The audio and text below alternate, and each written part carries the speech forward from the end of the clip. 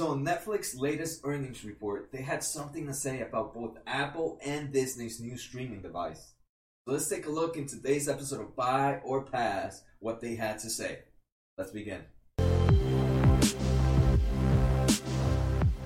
Hey guys, my name's Jose and this is another episode of Buy or Pass. This series, I would look at the financial documents of a company and decide if I was looking for another investment. Would I buy or would I pass? Before we start, don't forget to hit that subscribe button to get info on new episodes and other videos. So let's begin. So today's going to be a two-part episode. This two-part episode is going to be on Netflix latest earnings report. So first, we're going to take a look at Netflix latest shareholder report, which was given out during the earnings. And then the second part episode, we'll take a look at the actual numbers of what the company is providing. Alright guys, here we are in Netflix shareholders letter that was posted April 16, 2019. This was the day they reported earnings. So I already took the liberty to highlight the main important features for you guys. You guys don't have to take a look at the whole report as a whole. If you guys want me to post this information with the highlighted information, feel free to email me at josenaharo@msn.com or just post a comment on the YouTube channel. Just check Jose Naharo and you'll find me there if you want to see this. If you want me to post this this highlighted already shareholder meeting. So here we'll take a look at revenue growth. Revenue growth this quarter 2019 was pretty low at 22.2%. So here we can take a look at 22.2% is a lot lower compared to previous quarters. But since quarter 1 2018 to quarter 1 2019, it has been decreasing year-to-year growth. Quarter 1 2018 was 40.4%, quarter 2 18 40.3%, quarter 3 18 34.0%, and quarter 4 18 27.4%. So we can see the past year-to-year growth has been at a fast rate in my opinion, right? Seeing it just a year ago at 40.4% to now at 22.2%, it's definitely a slowdown happening, and not something. It's been happening quarter per quarter. For quarter 2 2019, they do forecast them to see an increase to 26.1%, and we'll take a look at them next quarter. But 26.1% is definitely high. They're still expecting revenue growth to increase. So that means their global streaming paid membership should also be increasing. Next, we'll take a look at operating margins. We can see Q1, Q2, and Q3. The average operating margin percent is about 12%. In Q4 2018, it dropped to 5.2%. And Q1 2019 wasn't any much better. It's still below that 12% average, sitting at 10.2%. In the second quarter of 2019, they expected to go back up to 12.5%. So that's definitely a good thing, right? We don't want to see, we want to see operating margin at least stay within that average that is maintained at 12%. Global stream paid membership, we can see numerically wise, dollar per dollar, it has been increased. Q1 2018 is 118 million. Q1 2019 increased almost 30 million to 148.86 million. And they still see an increase in Q2. Year-to-year growth is slowing down, but not at a fast pace compared to revenue. Year-to-year growth in quarter 1 18 was 26%, followed by 25.56, 25.4, 25.9 between quarter 2 and quarter 4 2008, respectively. But here in Q1 2019, we're sitting at 25.2. So we can see we're between that 25 average. That's actually pretty good. Unfortunately, for quarter 2 2019, they do see a 23.7% year-to-year growth. That's again pretty low. It's definitely showing a little slowdown happening. But overall, the membership, their global streaming paid membership is increasing. So that's still a great thing to see. Net cash flow used from operating activities, they're still reporting a loss at net cash flow. They have yet produced positive net cash flow from operating activities. And this is my favorite cash flow to see, operating activities, because this is from their everyday use. So right now, there's in quarter one 2019, they're sitting at a loss of $380 million compared to quarter four, which was sitting at $1.2 billion. So they definitely saved some net cash flow in operating this year in this quarter, but we'll take a look at why in a bit. It's definitely not a good reason why they saved some money. Do think that they're still gonna be spending a lot of money. But compared to quarter one 2018, it was at 237 loss. So even year to year quarter, this company is still bleeding money, which is not a great thing. And then tomorrow's episode, we'll take a look at the numbers in previous quarter to see if quarter one is normally the lowest loss of the quarter, and does they start increasing every other quarter for the year. So maybe Q2, they did not expect the forecast for Q2 net cash flow, which to me is a scary thing, but we'll see if on average Q2 is higher than Q1. Next, we'll take a look here at their Q1 results and Q2 forecast.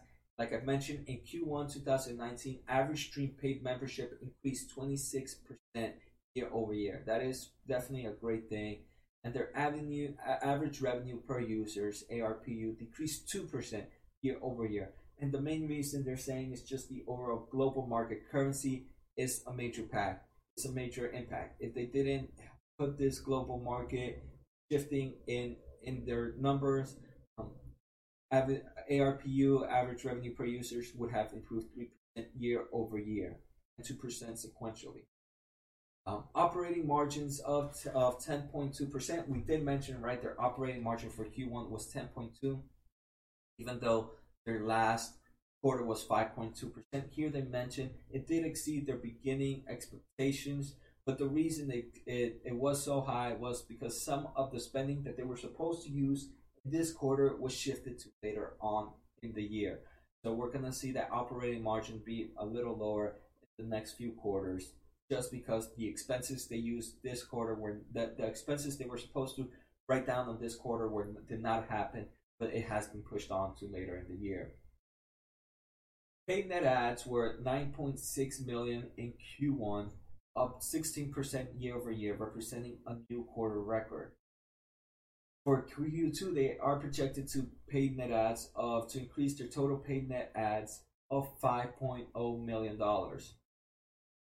With this will put them at $14.6 million for the first half of 2019, up 7% year over year. And here they made a pretty nice graph. So if forecasted are on point, then we're still trending higher than 2017's paid net and 2018's paid net ads.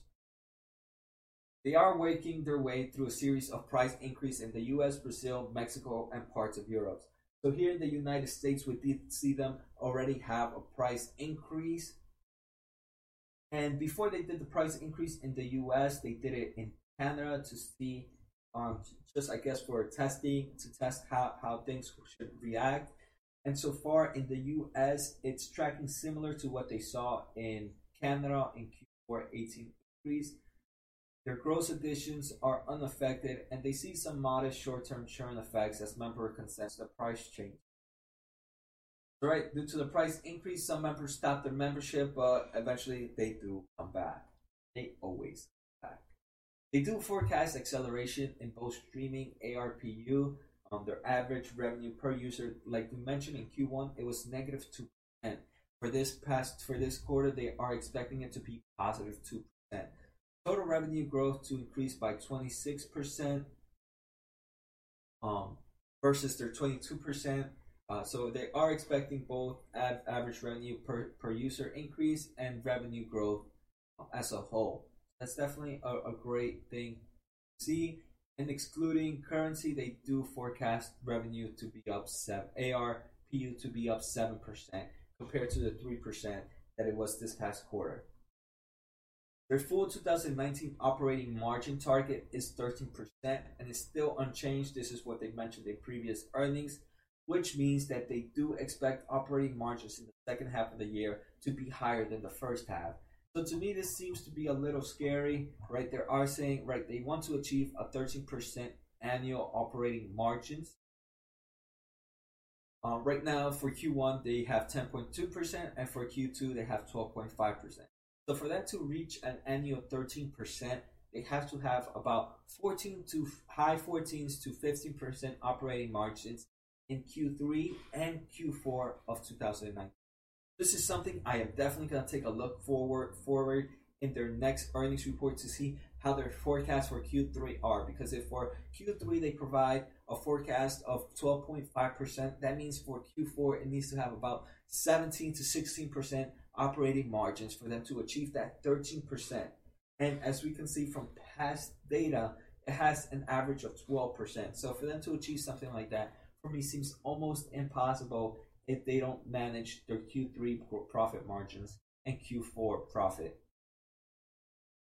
So it's definitely something to take a look. In content, they do continue to see big success across their programming categories for Q1 2019 in English language. They did premiere their big hit Umbrella Academy, which has been watched by 45 million members in the first 4 weeks of service. They talk about their other movies like Triple Frontier, which was their blockbuster, compared to Bird Box, which has been watched by 52 million over the first 4 weeks of Netflix. They have The Highwayman, which was watched by 40 million members in its first month. They continue to talk about some of their other originals and how great they're doing in the US. They also talk about making more original content in other languages. For example, there is this cooking competition, Nailed It, and they're doing the locally version for Mexico, France, Germany, and Spain. They did already for Nailed It Mexico, which achieved 3 times more first month watchers in Mexico than the dub version in US.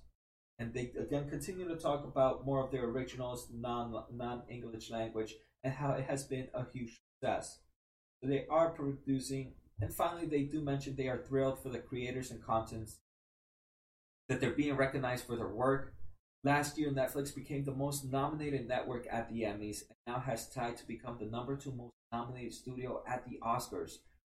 They tied for both most wins in both, including major Oscar wins in Best Director and Best Cinematographer for Roma, which also won for Best Foreign Language Feature. So this is pretty good, right? This company, it's outside the Hollywood realm, but it's still being recognized in these big Hollywood title awards, which is a great thing. I thought it wasn't gonna happen just because Hollywood as a whole seems to be pretty uptight.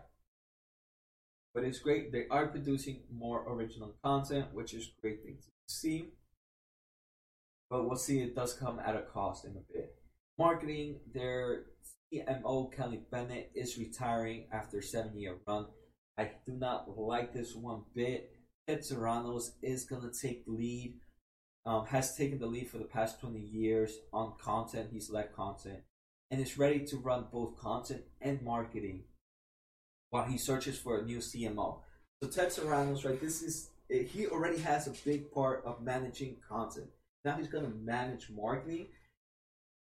For me, for such a big company, I think this is pretty amateur play, right? You don't want a big top guy playing two important roles, right? You can't be a master in 2 crafts. You only have to focus in one craft as a whole. And that is definitely a scary thing. For this person, Kelly Bennett, to be retiring, I mean, she would have provided some form of early retirement letter to let the company know that she was retiring, to give the company enough time to have a new CMO before she left. But no, this company is going to have Ted Sarandos run both content and marketing, which I think having leadership in 2 important roles is not a great thing. Next, we'll talk about products and partnerships. So they do explain how Netflix is provided in certain bundles, and it is helping Netflix distribute itself through 10 different operator bundles across the globe. They do say to date these bundles have provided a positive effect on their business. They don't provide an actual number, but they do say it drives incremental acquisitions as similar economics to other partnerships where Netflix is offered. So here, right, like for example, yes, I still have cable with my cable they had a feature where they would pay my Netflix for a month, for a year, sorry, for a year. So Netflix has other bundles like this, maybe sometimes unrelated. Maybe they might have like a bundle with some gaming streaming device, and now with their video streaming. So we can see that that's helping out, and that's actually a smart move, right? They use other providers as well to market for them, and it is providing for them a positive, excuse me, similar economic values. In 2009, excuse me, in quarter two 2019, they are going to do a new test to improve their UK members experience. So they're testing out in UK are releasing weekly top 10 list of the most popular content. So this is a great thing, right? One of the main problems I do see in Netflix is people end up watching the same thing over and over again, or they just don't know what to pick and spending too much time choosing a title. But by providing this, it's going to help the consumer provide choosing a title even easier. After a few months of tests, they'll decide whether to end or expand the test. I do think this is going to be a positive result. I would definitely like it. So after they do UK, I'm pretty sure we're going to see it in the US from time to time in the near future. Finally, they talk about competition. Recently, we've heard that both Apple and Disney are going to have unveiled their direct-to-consumer subscription video service.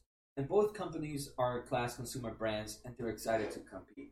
This is crazy. I do like hearing this. This company is not scared of the competition, and they're ready to go head-to-head against Apple and Disney.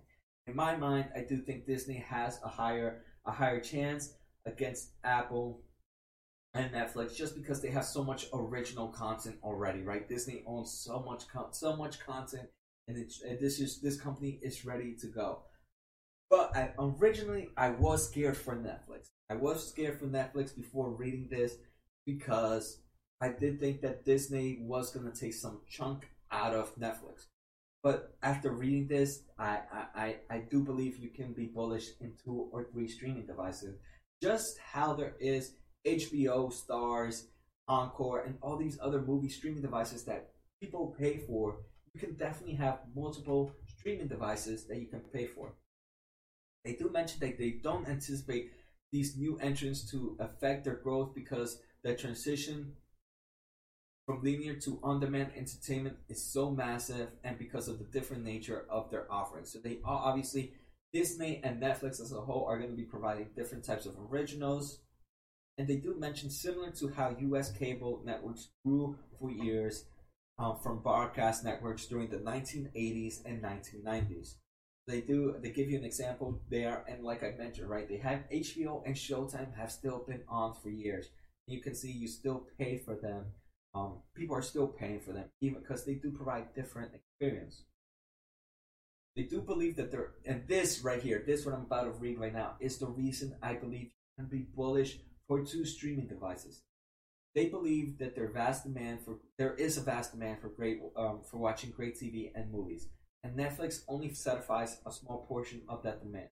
Last quarter, they talked about how their streaming hours in the US, so in the US, the most mature market they have, Netflix only represents 10% of total TV usage. That is ridiculous. So there's still 90% playroom for Netflix, Apple, and Disney to grow. So the ones that should be worried are the TV networks and not Netflix as a whole, in my opinion, right? Because Netflix only plays a 10% role in this. There's still 90% of the market out there for TV usage. So like they've mentioned, there's still such a huge market for all these competitors to grow. They do mention in their smaller countries, it's even more room to grow. For instance, in Slovenia, sorry if I pronounced that country wrong, which is a really small market, they did a really small section. Their mobile streaming is only 2%. So right, in smaller countries, the consumer is more likely watching Netflix through an app opposed to a smart TV or their TV. So that's why they're using mobile traffic opposed to TV usage. But here we can see in this small country, not sure how the country is, but their small market in San Vine, Netflix is only 2% compared to YouTube, which is 37%. There's still a whole world to watch here.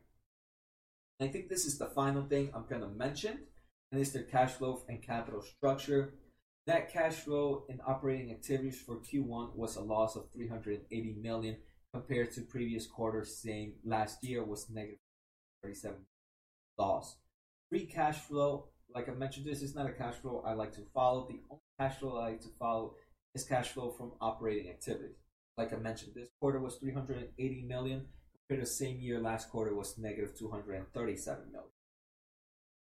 They do say that the main reason for this increase in gap is because they're driven by their investment in original and self-produced content, where the cash spending is more front-end loaded than for second-run license programming, where cash payments are generally spread over the term of the license. So right, they're producing a lot more original content right now, and at the front end, it costs them a lot more money, right? Because they have to pay their actors, they have to pay the studio, they have to pay everything. But once they finish paying all of that, they own this content, so they don't have to pay as much licensing fee. I mean, I'm pretty sure they might still pay some licensing fee depending on who the actual producers of anything are. But as a whole, that spread over term license, they don't need a license because it is their original content, and they're probably not going to pay as much money over this term compared to their second run license, like some Star Wars shows or other Disney's, where they do have to pay a high cost, but it's spread out over the license term. So actually, now that I think about it, that's actually a good thing, right? Originally, we're going to start seeing, once they have a ton of original content, we're going to start seeing them decrease this gap of operating cash flows. In 2019, they expect their cash flow to be higher, their deficit to be pretty high at 353.5 billion loss, and due to again higher cash tax related changes to their corporate structure, additional investment in real estate and other infrastructure. But they do believe in 2020, so not this year, next year, and each year thereafter, that their growing member base and revenues will improve their free cash flow. So if we do see a slowdown in their members and revenue, we'll know that for later years it is going to be harder for them to improve cash flow. They do not say that they're going to have a positive cash flow, so that's not one thing they're saying. They say it is going to improve. They have no change to our plan to use to use the high yield market to finance their cash needs. They recently upsized their credit from 500 million to 750 million, which remains undrawn at the same cost, and extended the term for 2022 to 2024. Right now, we're in the market right now where money is pretty cheap, so they have increased their credit, right? And this credit still remains undrawn, but it remains at the same cost, and they extended their term of their contract of their loan. So again, this is definitely great things. All right, guys, so that's it for their letters to the shareholders. I did learn a lot from the shareholder letters. I'm glad I read it. I hope it provided you guys with the same information. So make sure to subscribe to my channel to get more information like this. I'm sure it's going to help me out determining what to do on Netflix. But right now, it definitely has changed my mind. I did believe that Disney was going to take a huge portion of them, but it seems that Netflix is such a small plane. It's very small in the market right now that even Disney entering is not going to affect it much. I know me as myself, I am going to have both Netflix and Disney as a whole, and I'm pretty sure there's some people that are just going to have Disney as a whole, or just Netflix as a whole. So I don't think this Netflix is going to be really affected by the other streaming. Another thing is we're going to take a look at, this is a two-part episode, so the next part we are going to take a look at their actual numbers to see, that would be a quicker video, maybe a 10-minute video, just to see how the numbers are actually looking. But now that we know some of the information of what to expect, that's definitely going to help out on determining if I would buy or pass on Netflix. Take care, guys. Remember, don't forget to subscribe and make sure to post on the comments what company you want me to take a look at next. Take care, guys.